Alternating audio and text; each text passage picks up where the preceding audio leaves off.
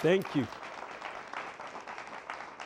Thank you very much. I'm Father Mitch. Welcome to Scripture and Tradition, where we take a look at the Word of God, sacred Scripture, and we do so through the lens of sacred tradition. That is, the tradition that comes to us from Jesus through his apostles and their disciples. Now, we'd love to have you be part of our show. You can do so by doing what these nice folks have done from Delaware, Texas, Atlanta, and other places, by coming right here in our live studio audience. We'd love to have you. But if you can't, then you can also call in. If you're in North America, you call 1-800-221-9460. 800-221-9460. That will not work outside North America, so you can call country code 1, area code 205-271-2980. 205-271-2980, and if you are international, we'll put your call right to the top. Now, you can also send us your questions and comments by email, writing to scriptureandtradition@ewtn.com, or follow us and participate with the show on YouTube. Today, we are going to look into Gethsemane and see how our Lord was willing to make himself vulnerable in the Garden of Gethsemane. And as the time of his coming trial and torture and death approaches, we'll see the importance of Jesus turning to intimacy with his Father. So, we are still going through my book, Wheat and Tares, Restoring the Moral Vision of a Scandalized Church. You can get that at EWTN's Religious Catalog. Just go to EWTNRC.com. And it is item number 81098.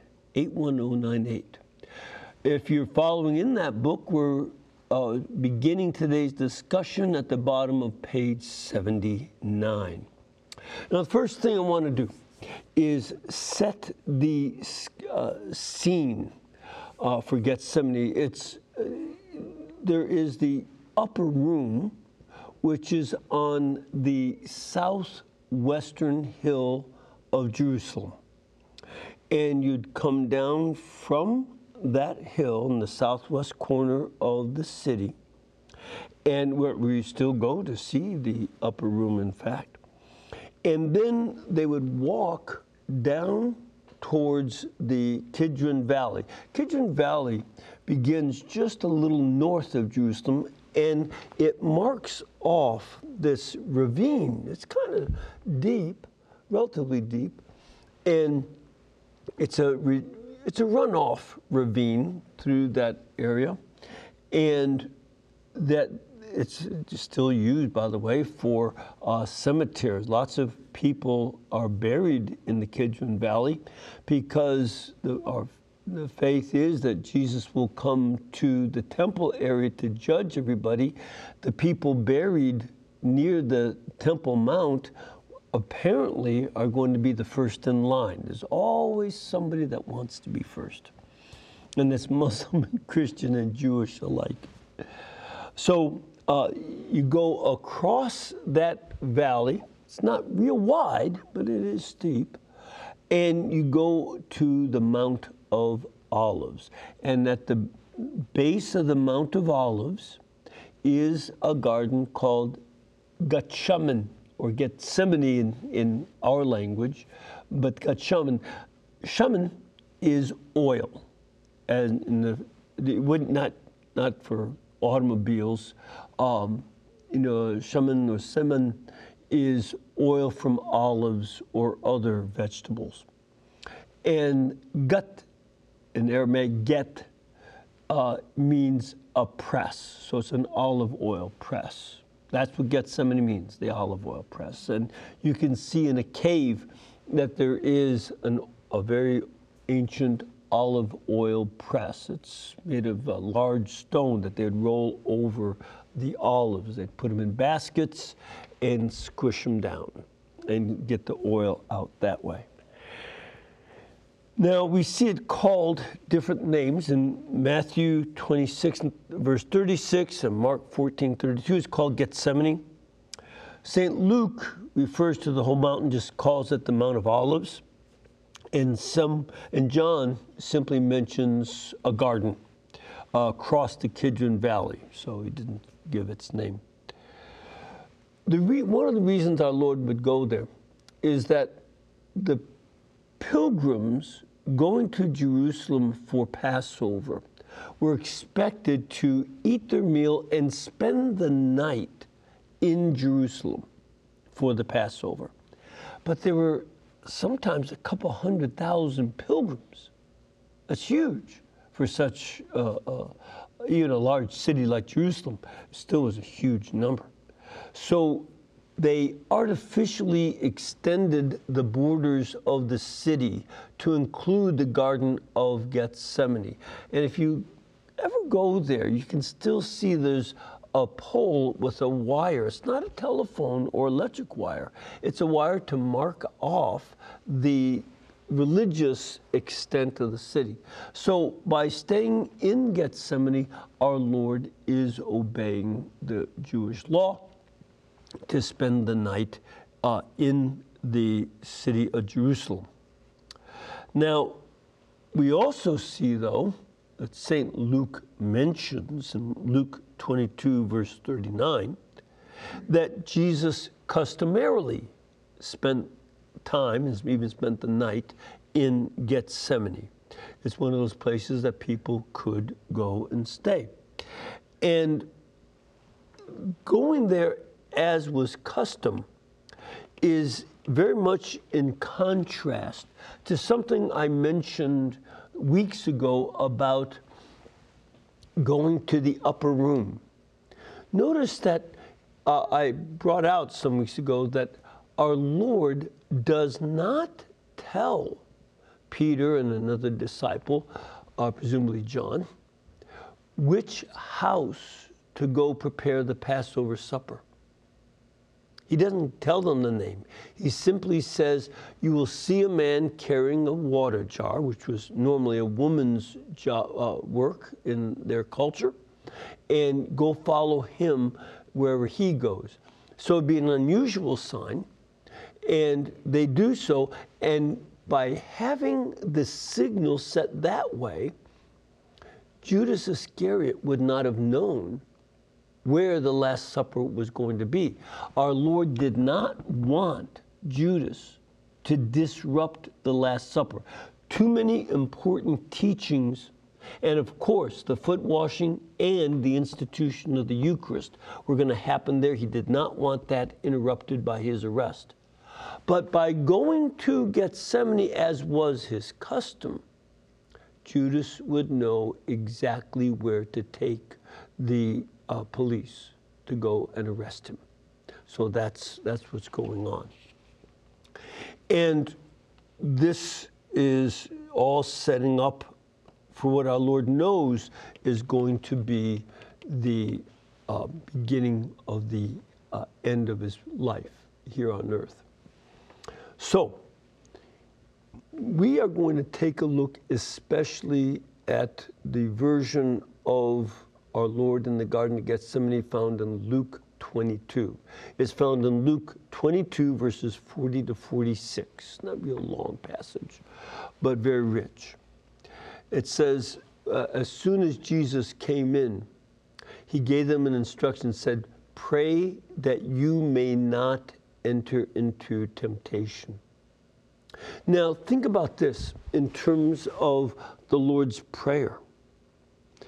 Isn't one of the petitions, lead us not into temptation? And we're going to see throughout our Lord's Prayer that he is using his prayer, the Our Father, as a basis for the praying to go on in Gethsemane. It's as if the Lord's Prayer was made for Gethsemane. And this is the first part of that. Now, of course, this does not mean that God is going to tempt anybody. Scripture is absolutely clear in St. James that God tempts no one. The evil spirit tempts us, and our fellow sinners tempt us. And sometimes I don't need any help at all. I do fine on my own because of the disordered desires that I have. When I pass by an ice cream store, I have to pray that prayer, lead me not into temptation, Lord. So this is something that we can do on our own. But we also know that our Lord may well lead us into places where we will be tempted by one of those sources. That happens. We see that, for instance, when our Lord goes into the wilderness, and it is the Holy Spirit who leads him into the desert, as it says in Greek, in order to be tempted. Because there are times when the evil has to be taken on. We are in a battle against evil. This is a war between righteousness and sin.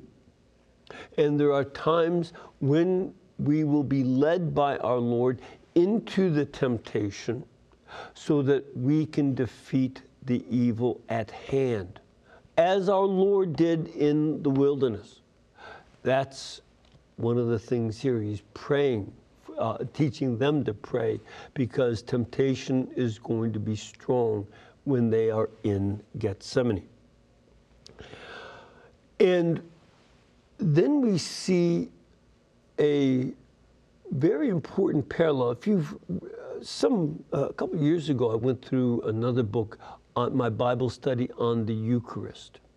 And when I did that, I brought this up, and I'll bring it up again, because it's an important parallel, that on Yom Kippur, which our Jewish brothers and sisters will be celebrating fairly soon.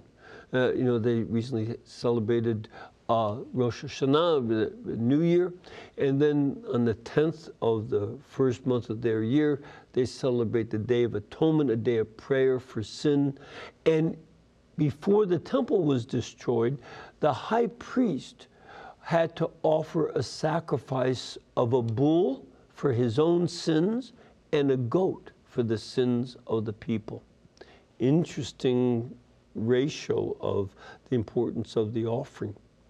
But at any rate, one of the things about the night before the Day of Atonement is that the younger priests would be there to keep the high priest awake throughout the night. They didn't want him to sleep. As a matter of fact, you can see this in the Mishnah.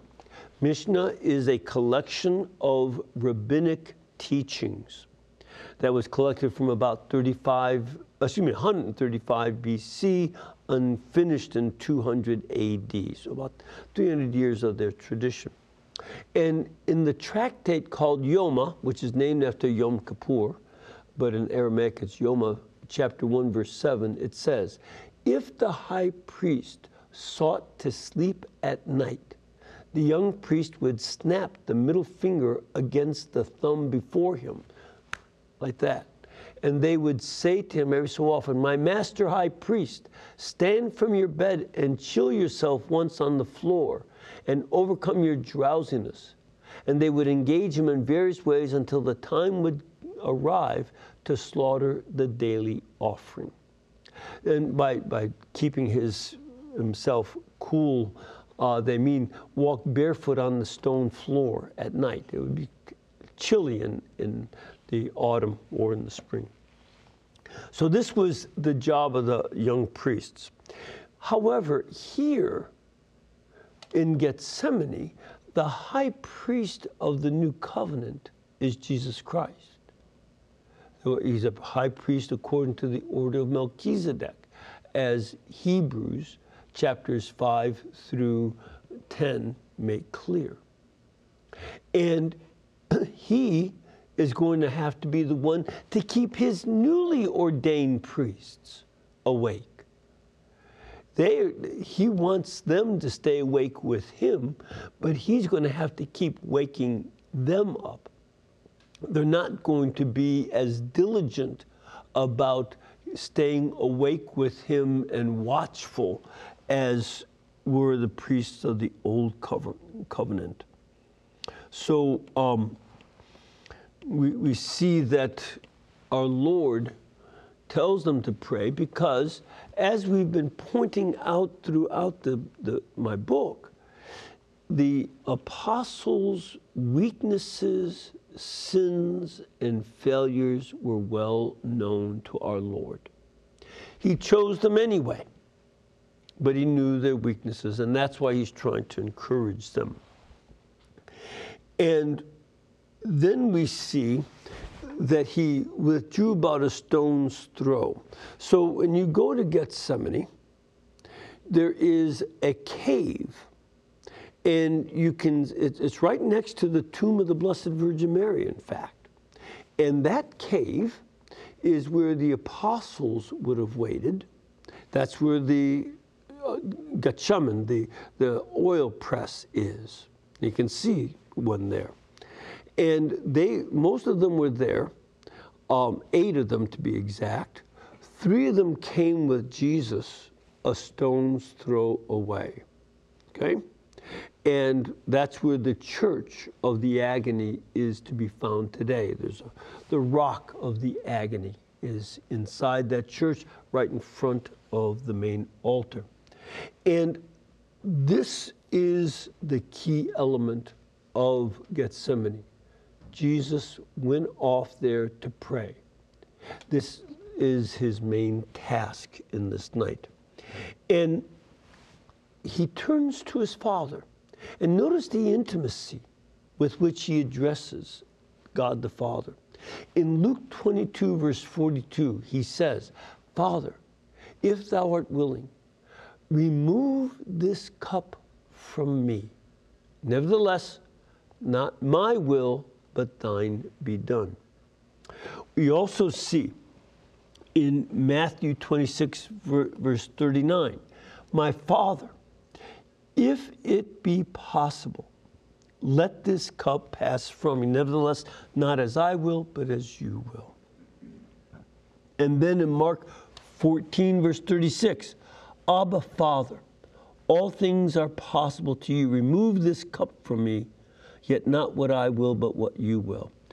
Underlying these prayers is, again, the Lord's Prayer from Matthew chapter 6, verse 10.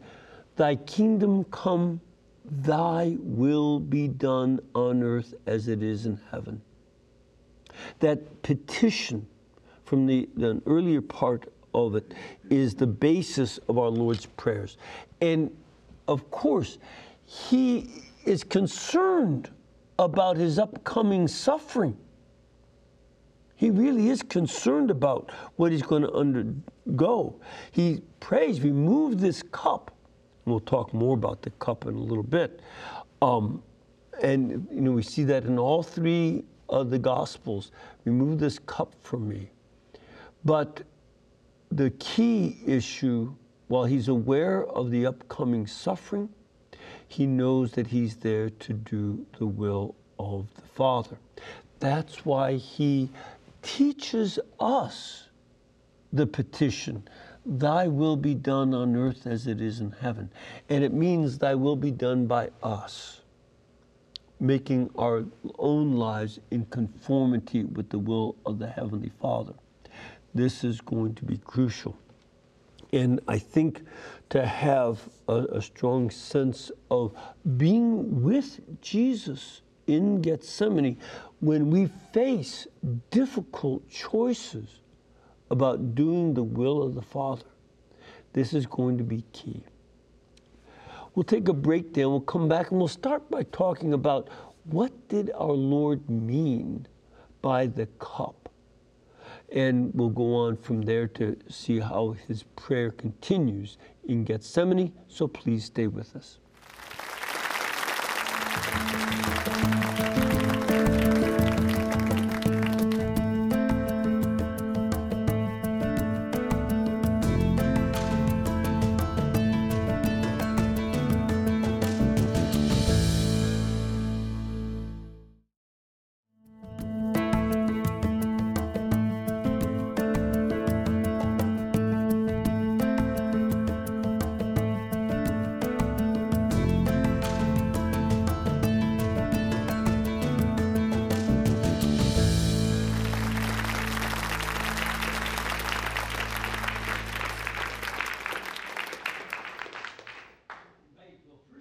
like to invite you to start marking your calendar for next July 17th to the 21st of 2024. We're already looking ahead that far, because that will be the National Eucharistic Revival Meeting in Indianapolis, Indiana. This is a movement to restore understanding and devotion to the Holy Eucharist here in the United States, and you can be part of it. If you simply go to ewtn.com/Eucharist to learn more and receive a code for discounted registration. So get there before the selfish people show up. Oh, what a goof. All right. So let's get back to this text. Now, at the end of the last segment, I brought up that our Lord, uses this term cup. He asked the Father to take away this cup. What's he talking about? The cup refers to suffering. And this is something that is present elsewhere in the New Testament and in the Old. If you remember in Mark chapter 10, verse 38, when John and James asked, let us sit one at your right and one at your left. And as I said, as we covered that passage earlier this year, that they probably would have started fighting. I'm older, I should be on the right. You're younger, you should be on the left. No, this was all about their ambition. And our Lord said to them with great accuracy, you do not know what you are asking. Are you able to drink the cup that I drink, or to be baptized with the baptism with which I am baptized?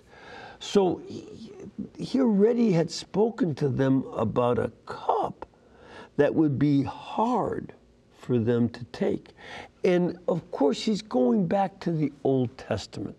For instance, in Psalm 75, verse 8, it says, for in the hand of the Lord there is a cup with foaming wine, well mixed, and he will pour a draught from it, and all the wicked of the earth shall drain it down to the dregs.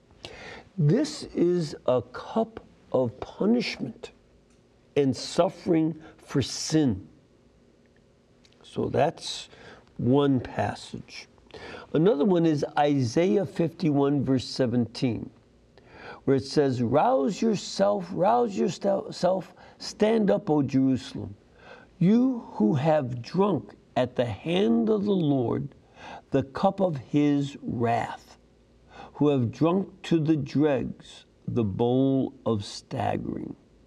So here we see that it is a cup, in both the Psalm and in Isaiah 51, it is a cup that the Lord has, a cup of suffering as punishment for sin, in both cases. So that's another element. And then we see, again, the same kind of imagery used in Isaiah 51, verse 22. Thus says your Lord, the Lord your God, who pleads the cause of his people, behold, I've taken from your hand the cup of staggering, the bowl of my wrath you shall drink no more. Now this is all in reference to the punishment that the Lord had inflicted upon Judah for having broken his covenant. If you remember, both the prophet Isaiah and Jeremiah had taught that the people had broken the covenant, it was done, and they were going to be punished with exile. Now, in this section of Isaiah 51, which is composed a number of years after the exile, so the exile was in 587. This is around the year 540, 539, right, and almost 50 years later.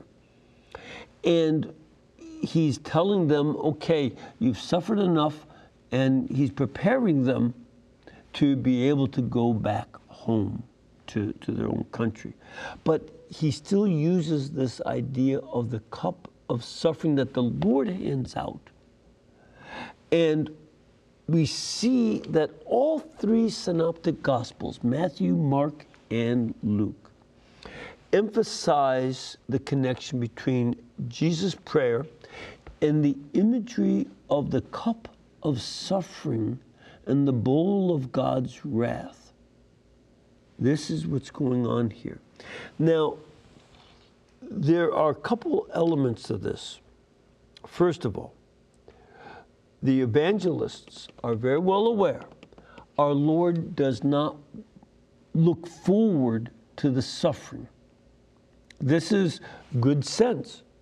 No, we're not called to be in pain, but given the reality of the world, pain is inevitable.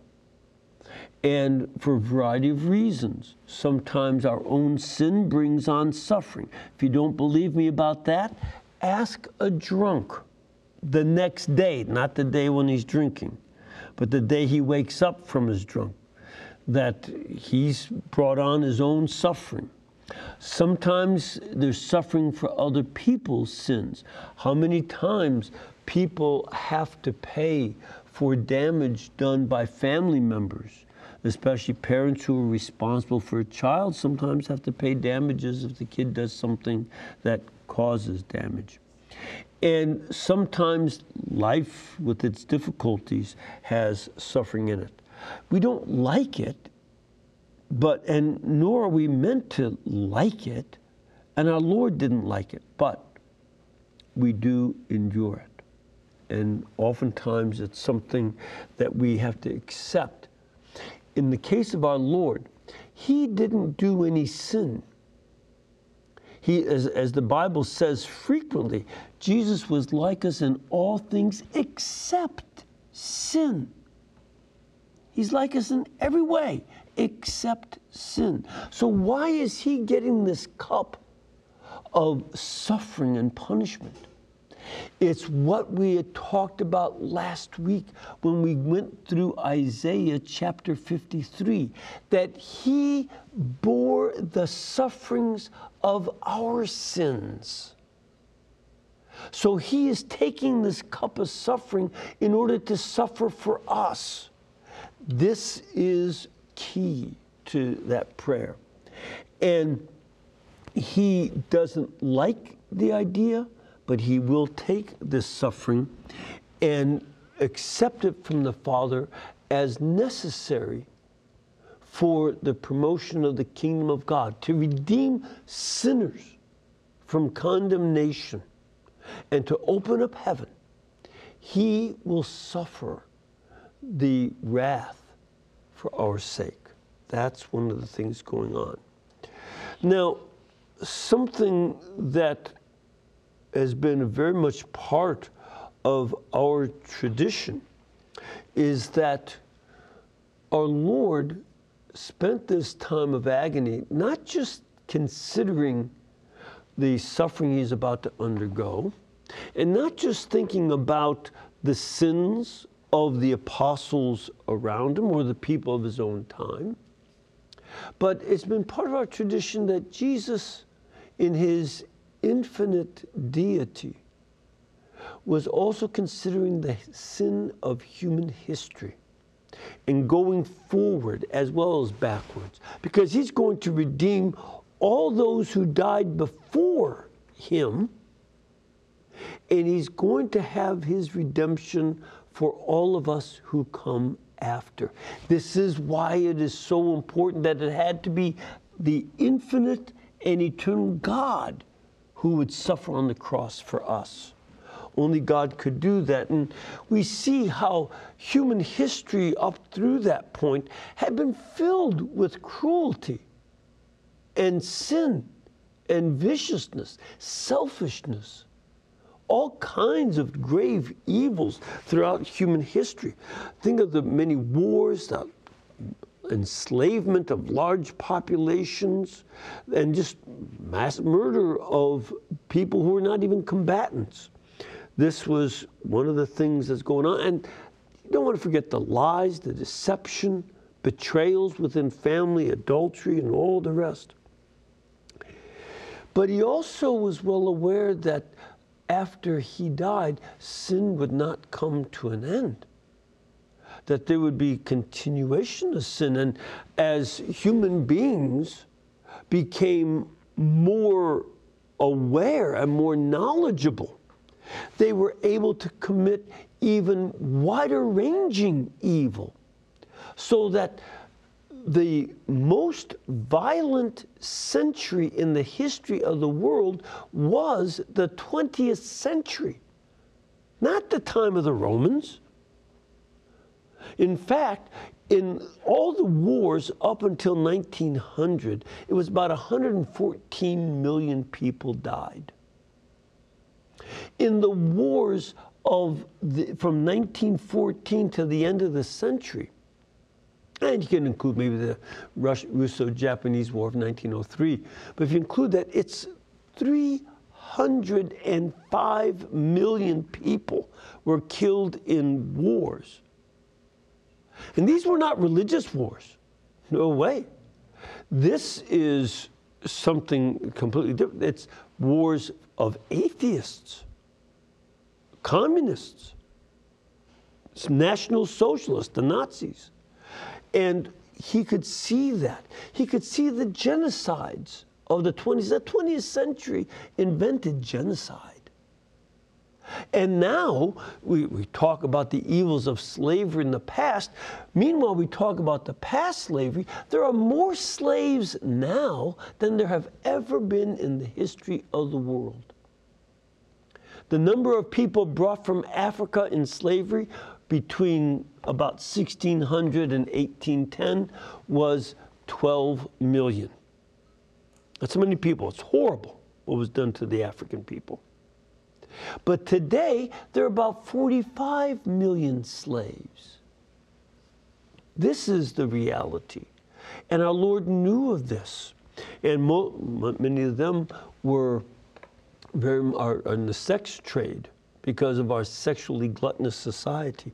And our Lord had said at the Last Supper that Judas would betray him and that Peter would deny him and the others would run away. He knew it.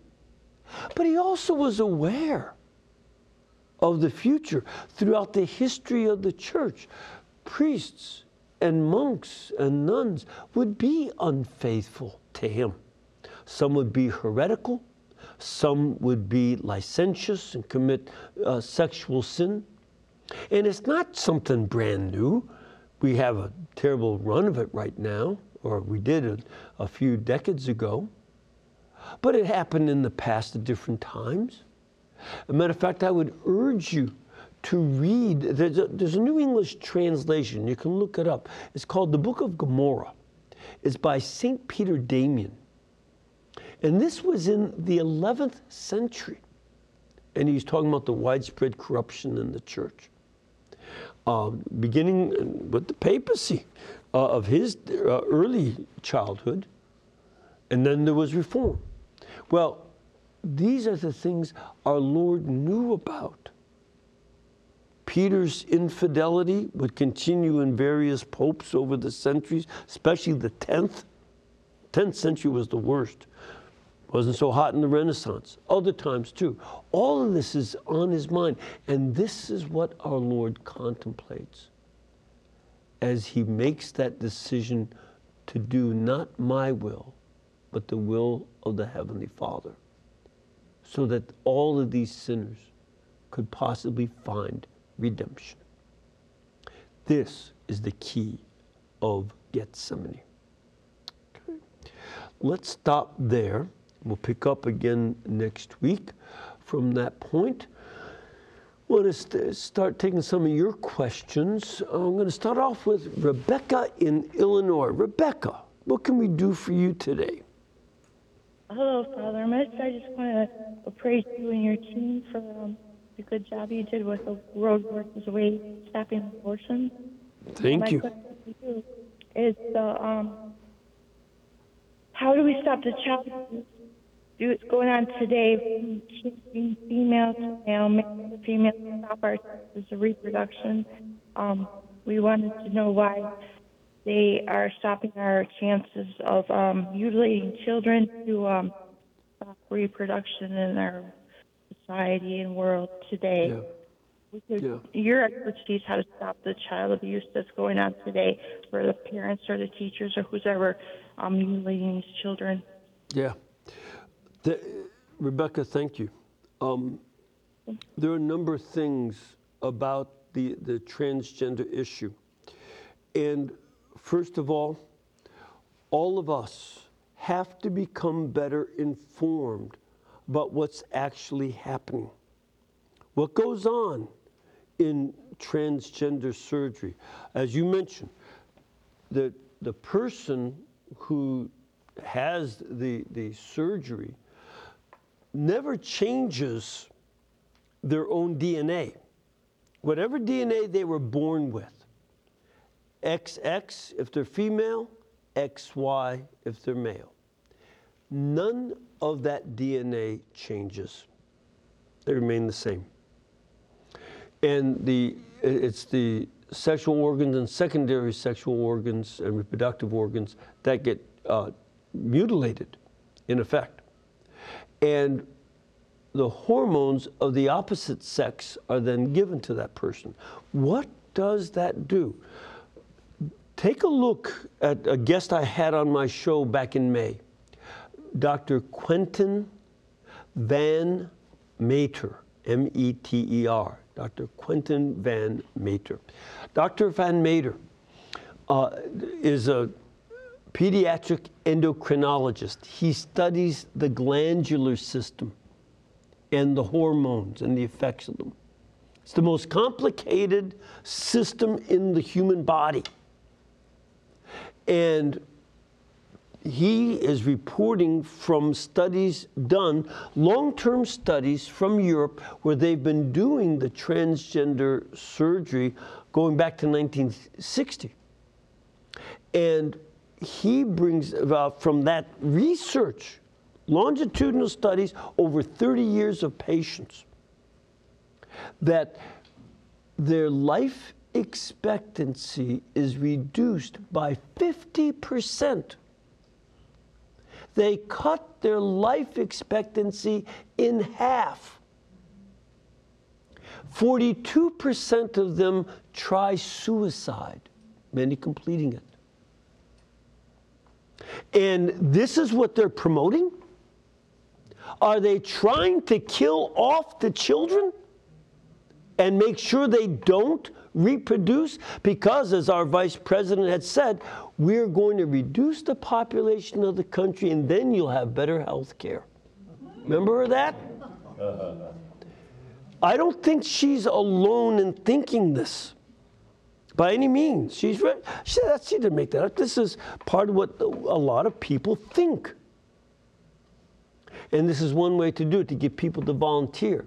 We have to educate ourselves and start talking to children. And at an early stage, you parents, keep those lines of communication about everything open with your children so that nobody in a school system can get them to keep very important, life-threatening secrets from their mother and father. How is that right? When I was a kid, they couldn't give you an aspirin. And now they can encourage you towards a change of identity and surgery without parental information, and they're protected from the state, and the parents could lose custody in some states like California, so that a child can do something that will reduce their life expectancy by 40 years.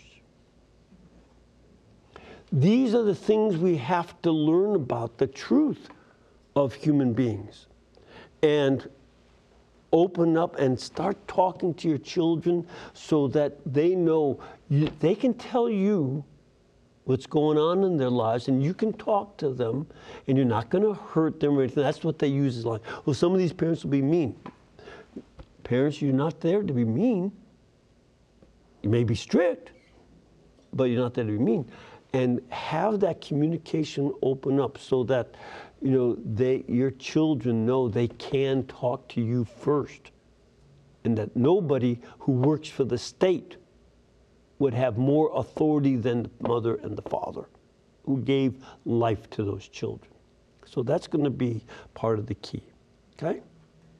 Well, we have to take a little break. We'll come back in a couple of minutes, so please stay with us. We have more questions from our studio audience and from you calling in.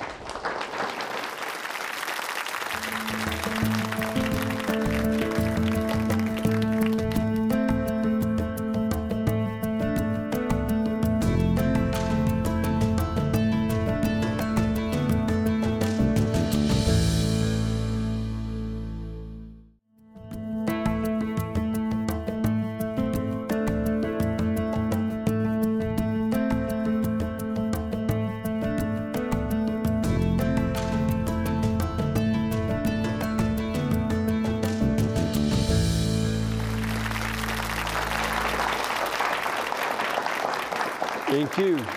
Thank you. Again, I want to invite you to join me tomorrow night at 8 p.m. Eastern Time for EWTN Live.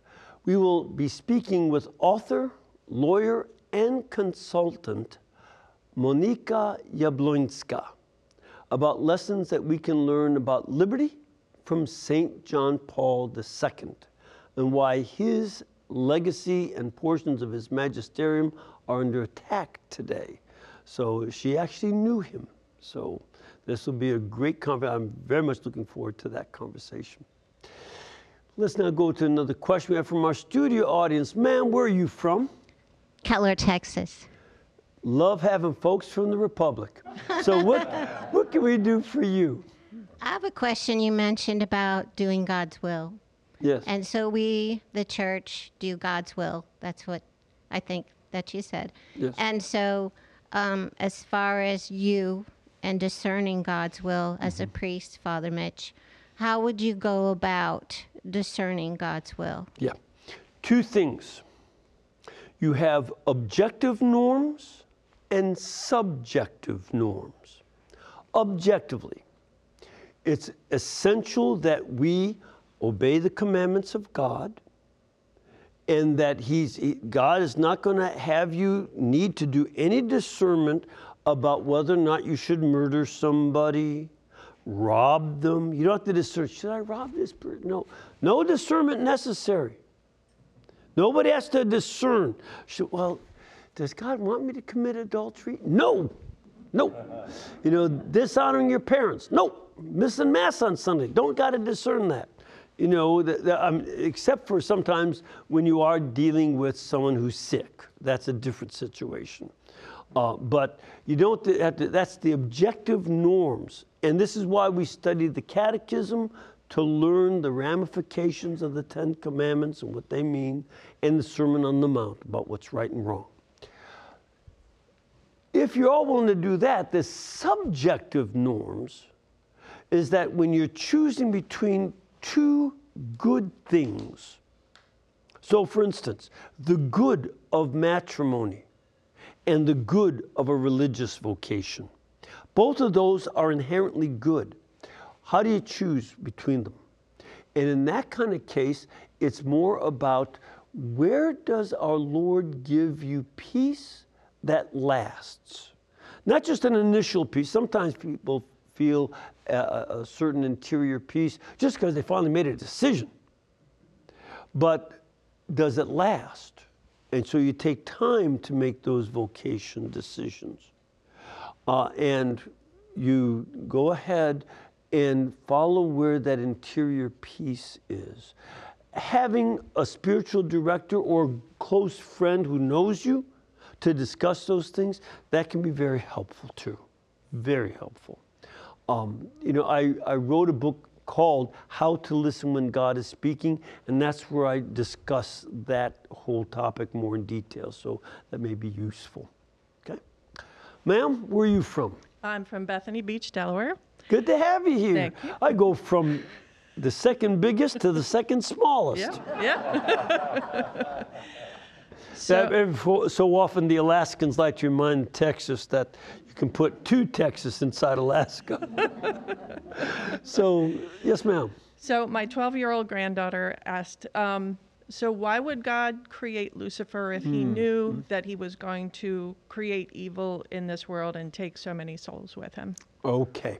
Couple things you want to think about. First of all, God created Lucifer as a beautiful and good angel. That's how he created him. Have you ever made a birthday cake for your daughter? Mm-hmm. Did you ever have one that was kind of fancy in its decoration? Yes.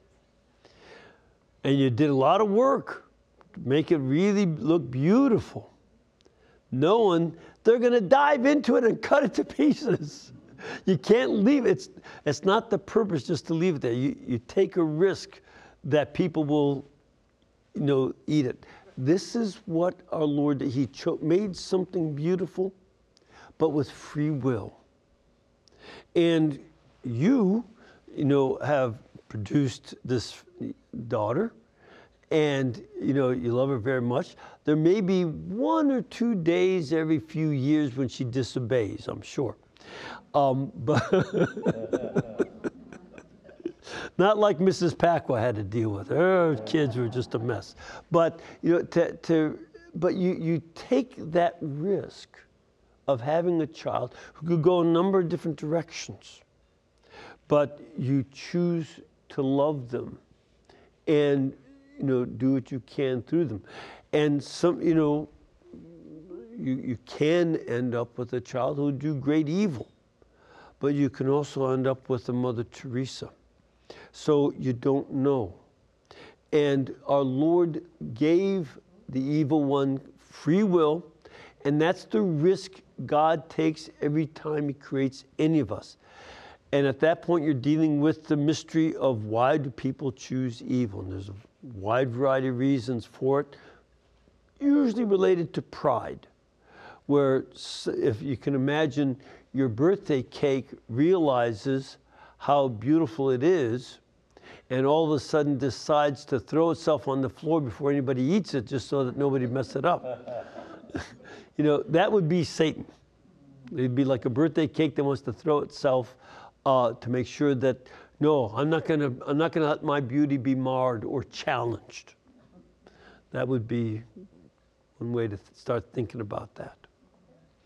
Father, where are you from? Diocese of Wilmington, St. Anne's, Bethany Beach, Delaware. Nice to have you. Thank you. Is that a one diocese state? Maryland, the Eastern Shore of Maryland and the state of Delaware. Okay. And it used to be a little piece of Virginia, too. Oh, so they just cut you off Yes. there, eh? All right. So what can we do for you today, Father? I was wondering if you could reflect just briefly on the importance of the sacrament of penance in our lives, and also the great joy that I think any priest feels about someone who's come back to the sacrament after 20, 30, 40 years, and that those people really shouldn't be anxious or nervous because we're so happy and delighted that they're there, and we want to help them experience the peace and joy of the Lord. Let me ask you one thing that I think I know the answer. I've never met you before, but I know this from knowing other priests. Do you remember all the sins people tell you? Never. Exactly. Never. Exactly. Nor do I try. Correct. It's not about me remembering it. It's like the Archbishop Sheen used to tell this story about this Catholic kid and a Jewish kid that argued, my rabbi's smarter than your priest. No, my priest is smarter than your rabbi. They went back and forth to finally the Jewish kid said, okay, maybe your priest is smarter. But that's because you tell him everything. So, but the thing is that we don't remember, we don't try to, because that's not our role. Our role at that point is to be the voice of Christ, most especially a voice of forgiveness and mercy. That's our main role. And then secondly, a voice of wisdom and counsel in a lot of circumstances. We can help guide a person to learning how to avoid the near occasions of sin and other issues. So that is our role. And, you know, the part I love about confession is not hearing what everybody tells me, but it's seeing the relief and the peace that begins to come into the soul as they walk out. And, you know, I'm sure you, like I and other priests, have heard confessions for people who've been away 50, 60 more years. And it is a great joy to welcome them back. This is when we get to live the prodigal son. You know, we get to be the father of people and welcome them back with open arms. You know, sometimes you have to encourage them to come back. And in fact, one of the things I tell, you know, young couples on getting ready for marriage, just because you're married doesn't mean that you don't need confession anymore. And if you don't know what to confess, ask your spouse. They'll do the examination of conscience for you. They already have, and now that you mention it. You might have different sins once you're married than when you're unmarried. You know, the different stages of life, the sins might change, but you have to deal with all that. And it's the ongoing, not only confessing of sin, but just as important, if not more importantly, the ongoing reception of grace to help you avoid the sin. There really is a grace that helps to change from committing sin.